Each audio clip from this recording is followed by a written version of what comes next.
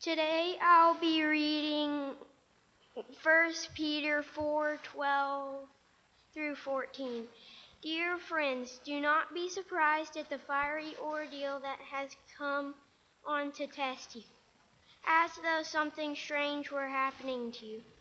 But rejoice inasmuch as you participate in the sufferings of Christ, so that you may be overjoyed when his glory is revealed. If you are insulted because of the name of Christ, you are blessed, for the Spirit of glory and of God rests on you.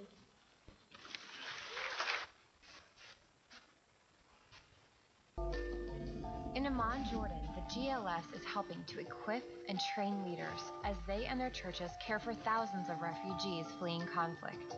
A man named Hytham is the pastor of one of these communities, providing hope.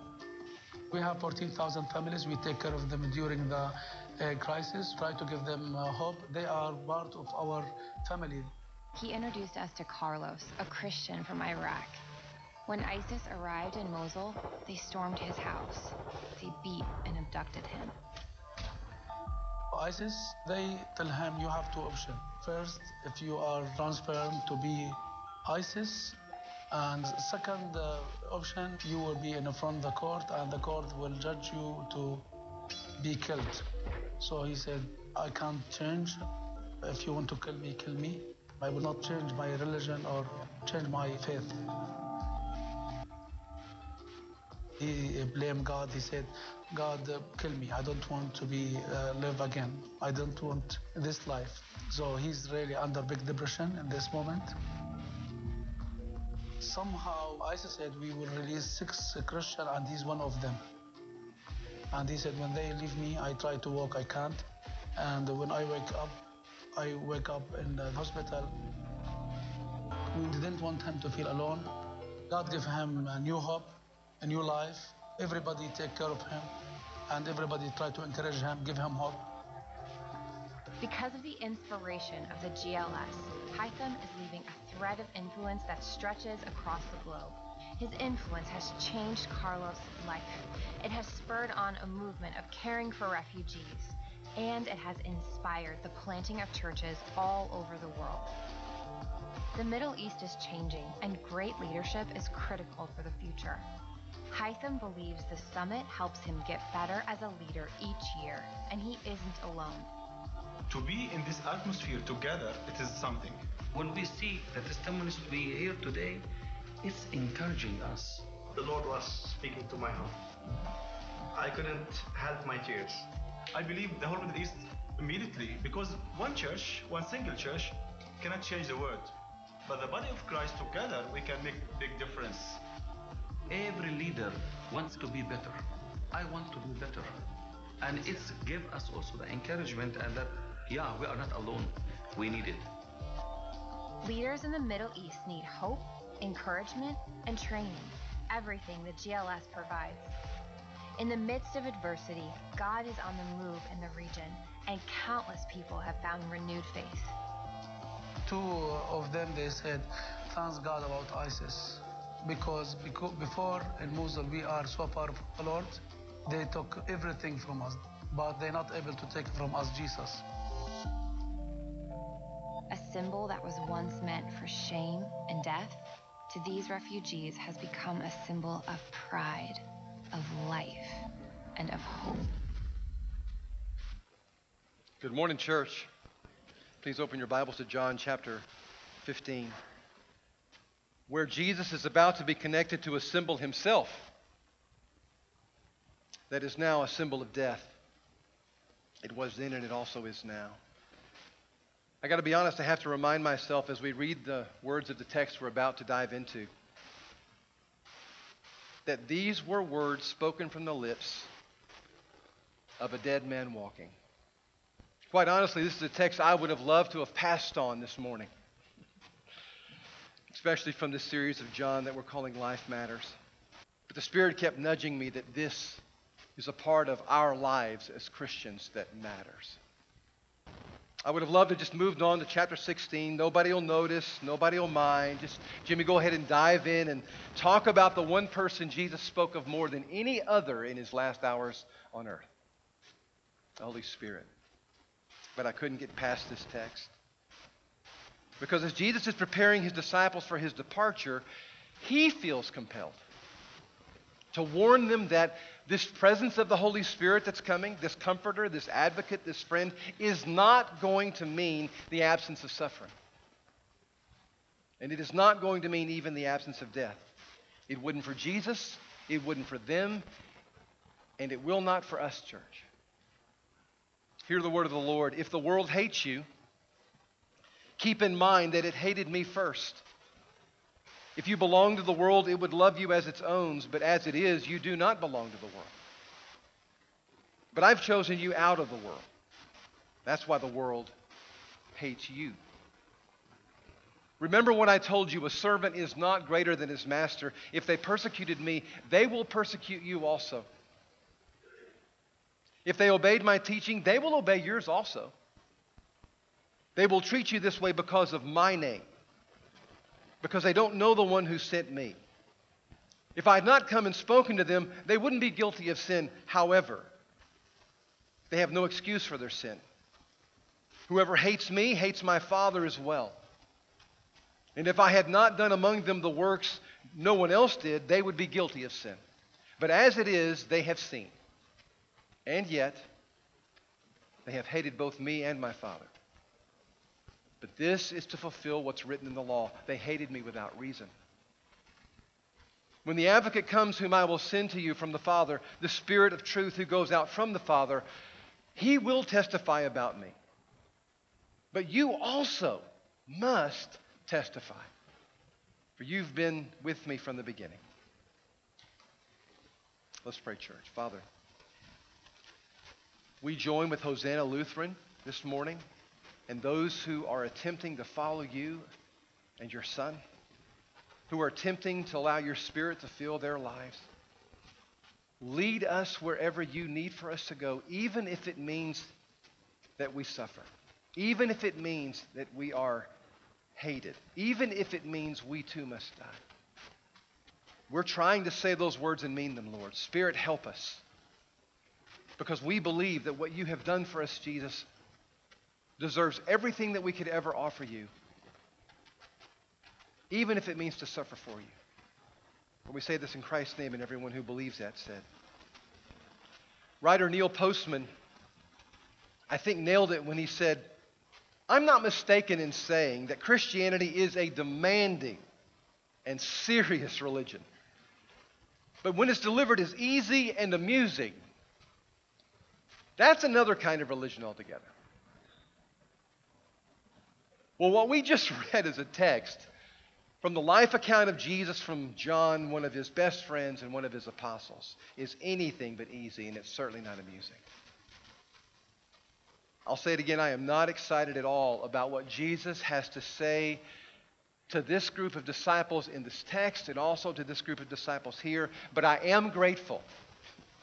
Because if there is suffering to be involved in any form of my life, I'd like to kind of know ahead of time if it was coming. And a fair question, I think, at this point would be, well, did the disciples suffer just like Jesus said that they would? And here's what history tells us. All of them suffered for their faith. Matthew was killed in Ethiopia by a sword. Peter was crucified upside down on a cross, reportedly because he told his tormentors that he felt unworthy to die in the same way that his Lord had died. James was thrown over 100 feet off the temple to the floor. And when they discovered that he survived the fall, his enemies beat him to death. James, the son of Zebedee, was beheaded in Jerusalem. Bartholomew was whipped to death. Andrew was crucified. Thomas was stabbed to death.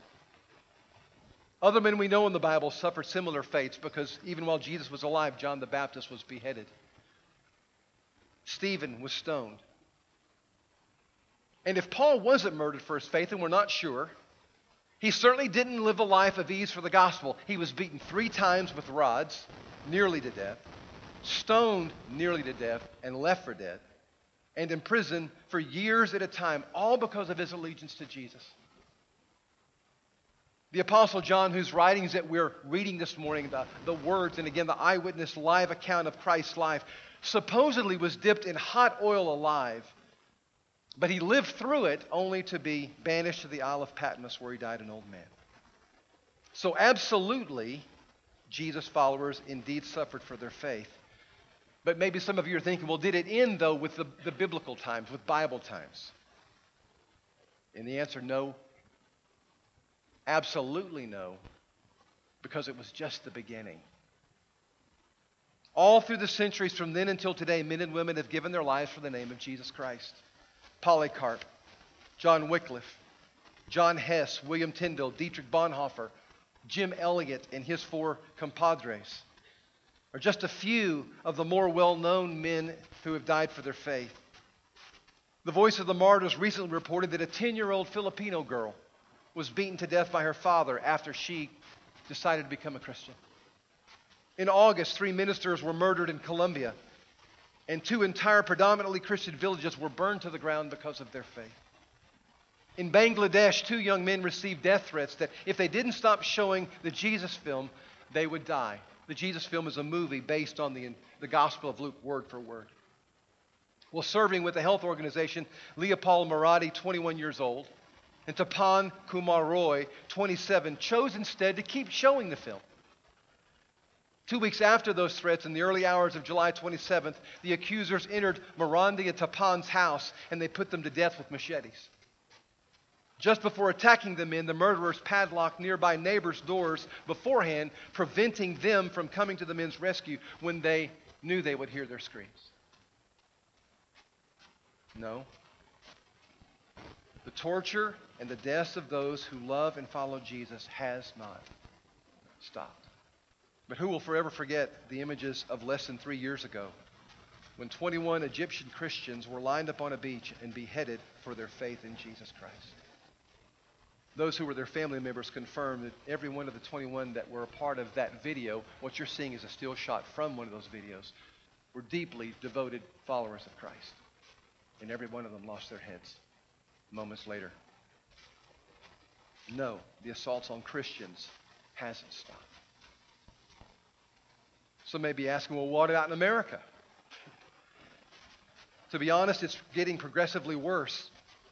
Because in many cases in our country, you can stand up for or you can kneel for just about anything that you believe.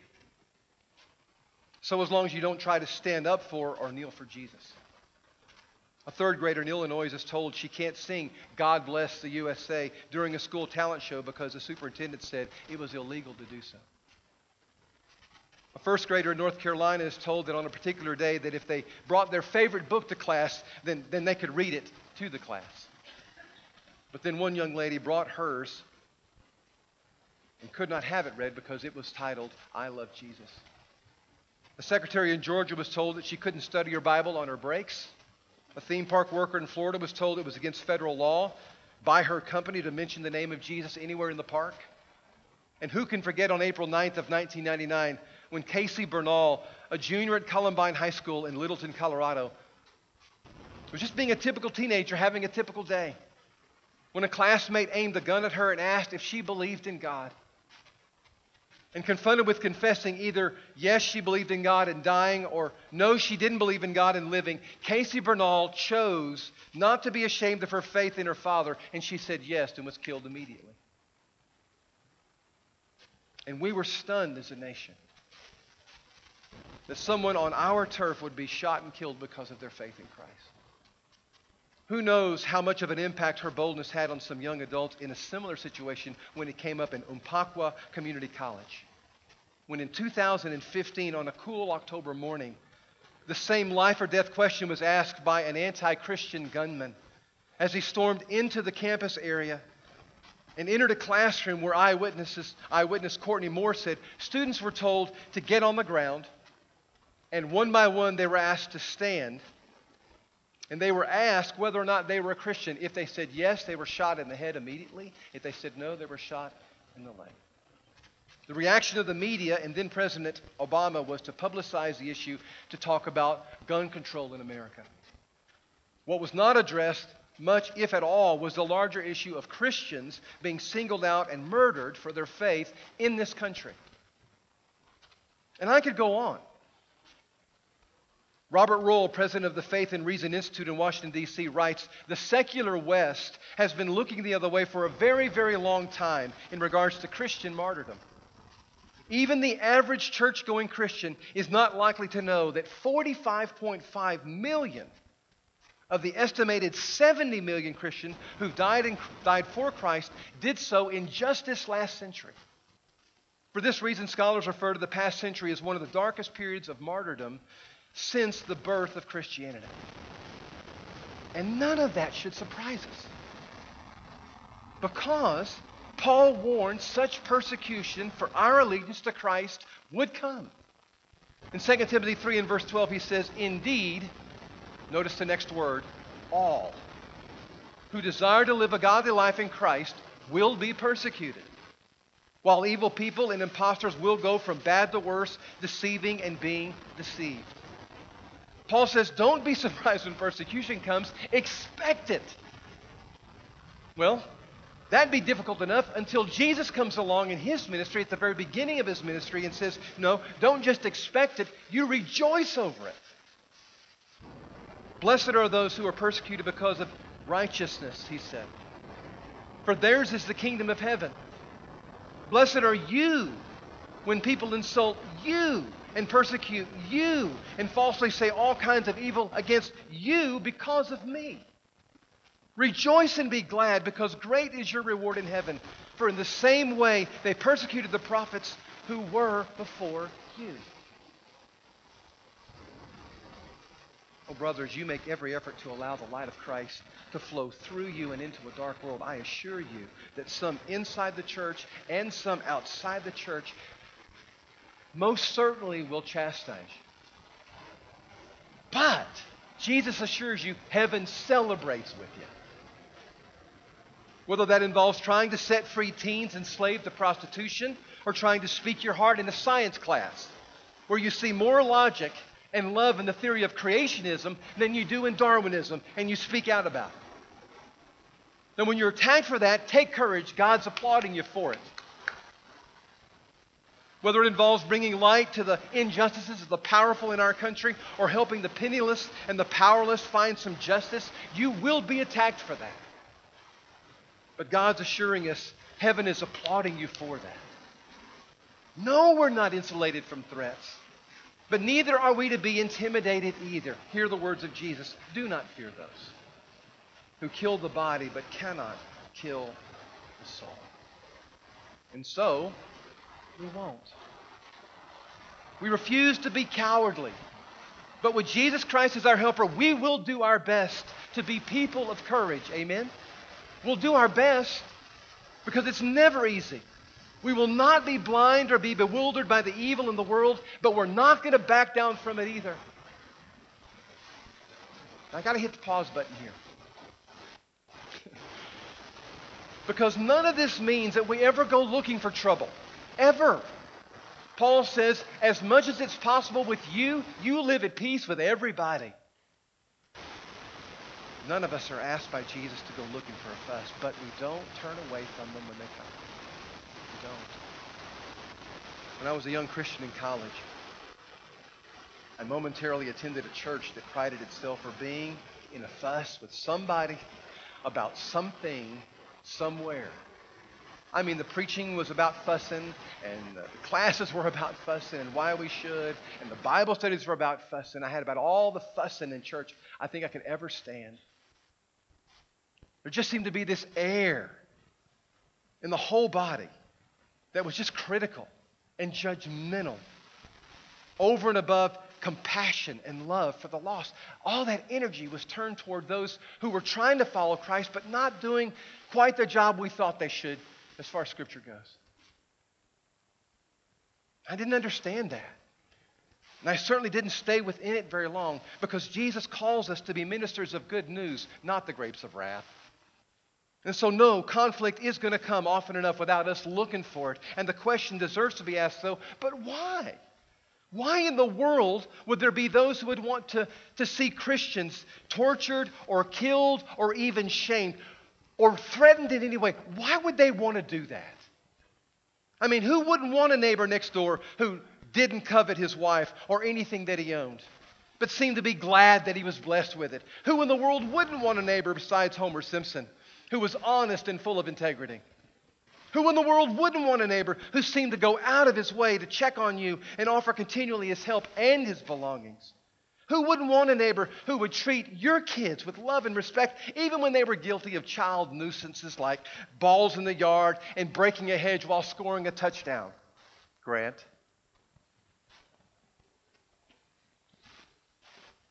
The answer's far from simple, I promise you that.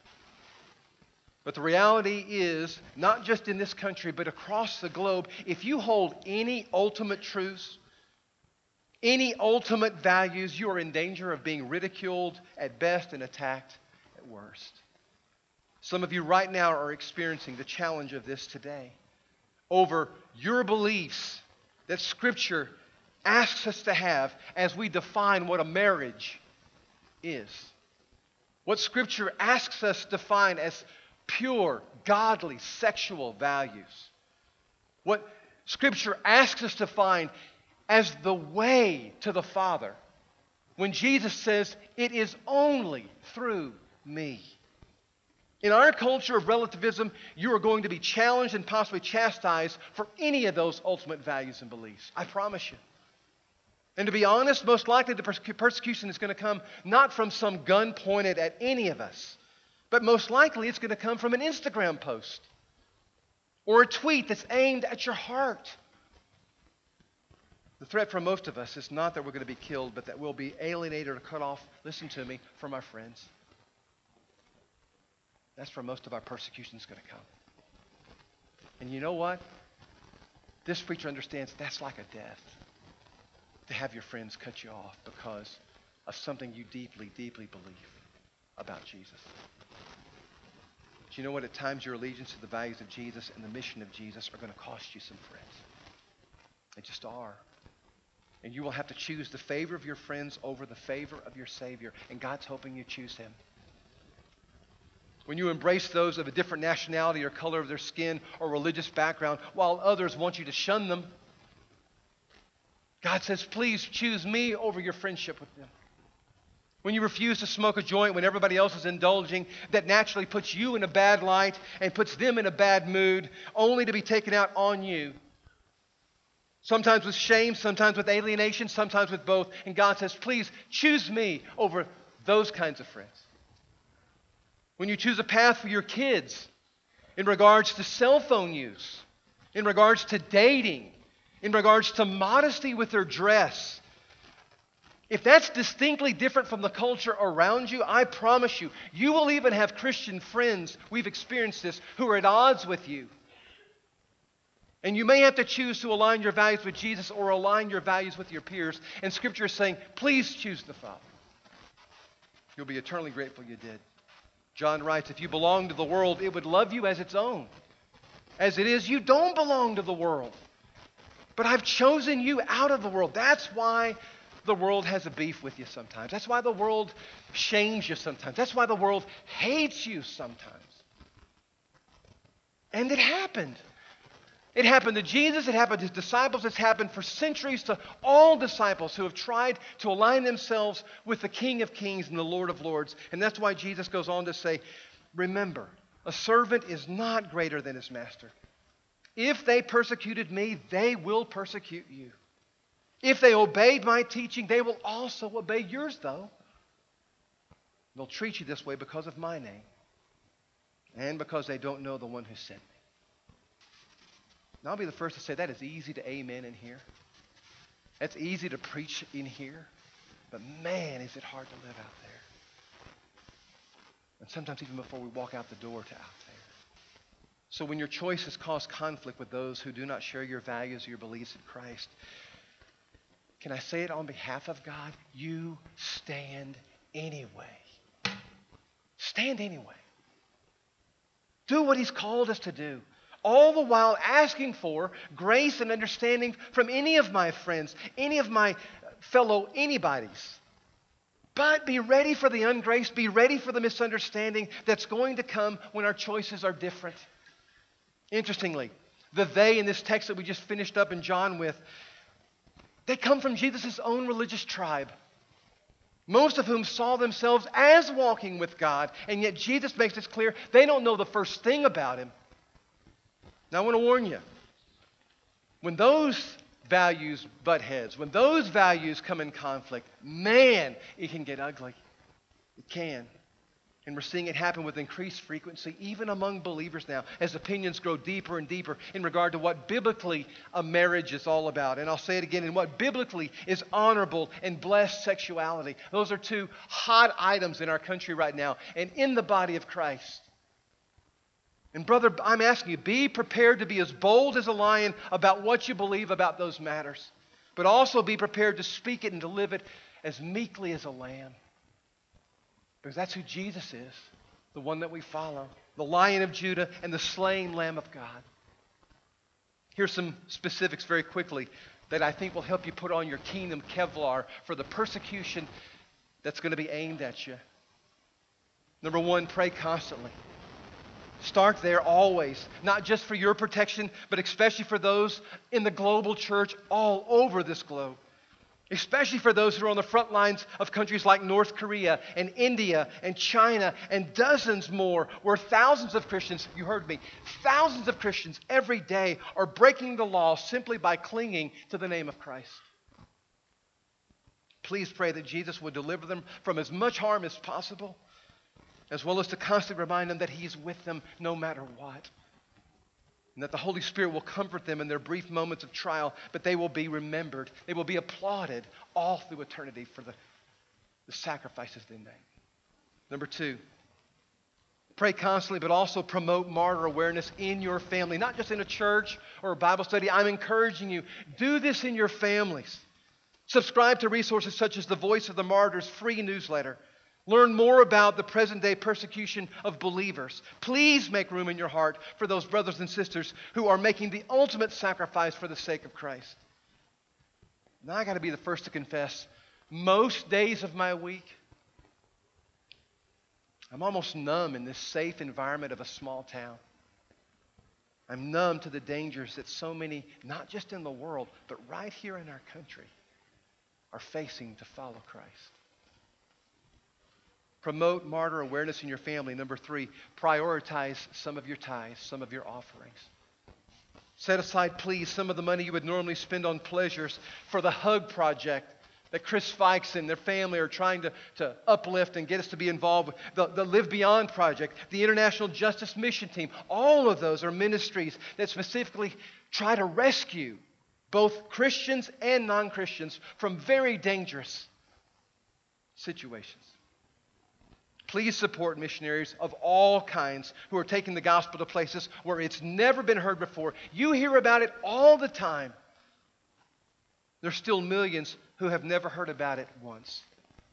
And then here's the last thing. Some of you prepare to go. Some of you prepare to go. Please be open to the call of God as He asks you to join others, to give up your home and your family and your safety to take the gospel to those who've never heard it before. You may not come back. It's true. But you will never lose your reward. Before his premature death, Jim Elliot, who was himself a martyr, spoke some words that I think may be some of the top 10 single pieces of truth any Christian has uttered since Christ. He is no fool who gives what he cannot keep to gain what he cannot lose. Never, never is it foolish to give what you cannot keep, to hold on to what you cannot lose. Now, I don't know what makes that list for you. I don't. The favor of men can be lost in a moment. Favor of God. Now that lasts a lifetime. No, that lasts forever. Amen. Father, we come to you this morning and our hearts are a little heavy. It's a heavy message. It's a sobering message, but it's the truth. And we want to prepare ourselves by just hearing it first. But more than that, we want your Spirit to equip us with this kingdom Kevlar of the Holy Spirit, of our brothers and sisters, of knowing that truth is on our side, to stand for you and your values and your mission. Please prepare us to go. Right here in Kerrville. Prepare us to speak up and speak out for what is light in the darkness of some really clouded thinking, some really dark thinking that's invading our country. Please, Father, help us to do that, though, with boldness and the combination of lamb meekness. But most of all, help us live it. Not just shout about it, not just sing about it, but live it like you did. And we ask us humbly in Christ's name, and everyone says. Let's remember the battle belongs to the Lord. Let's stand, let's sing.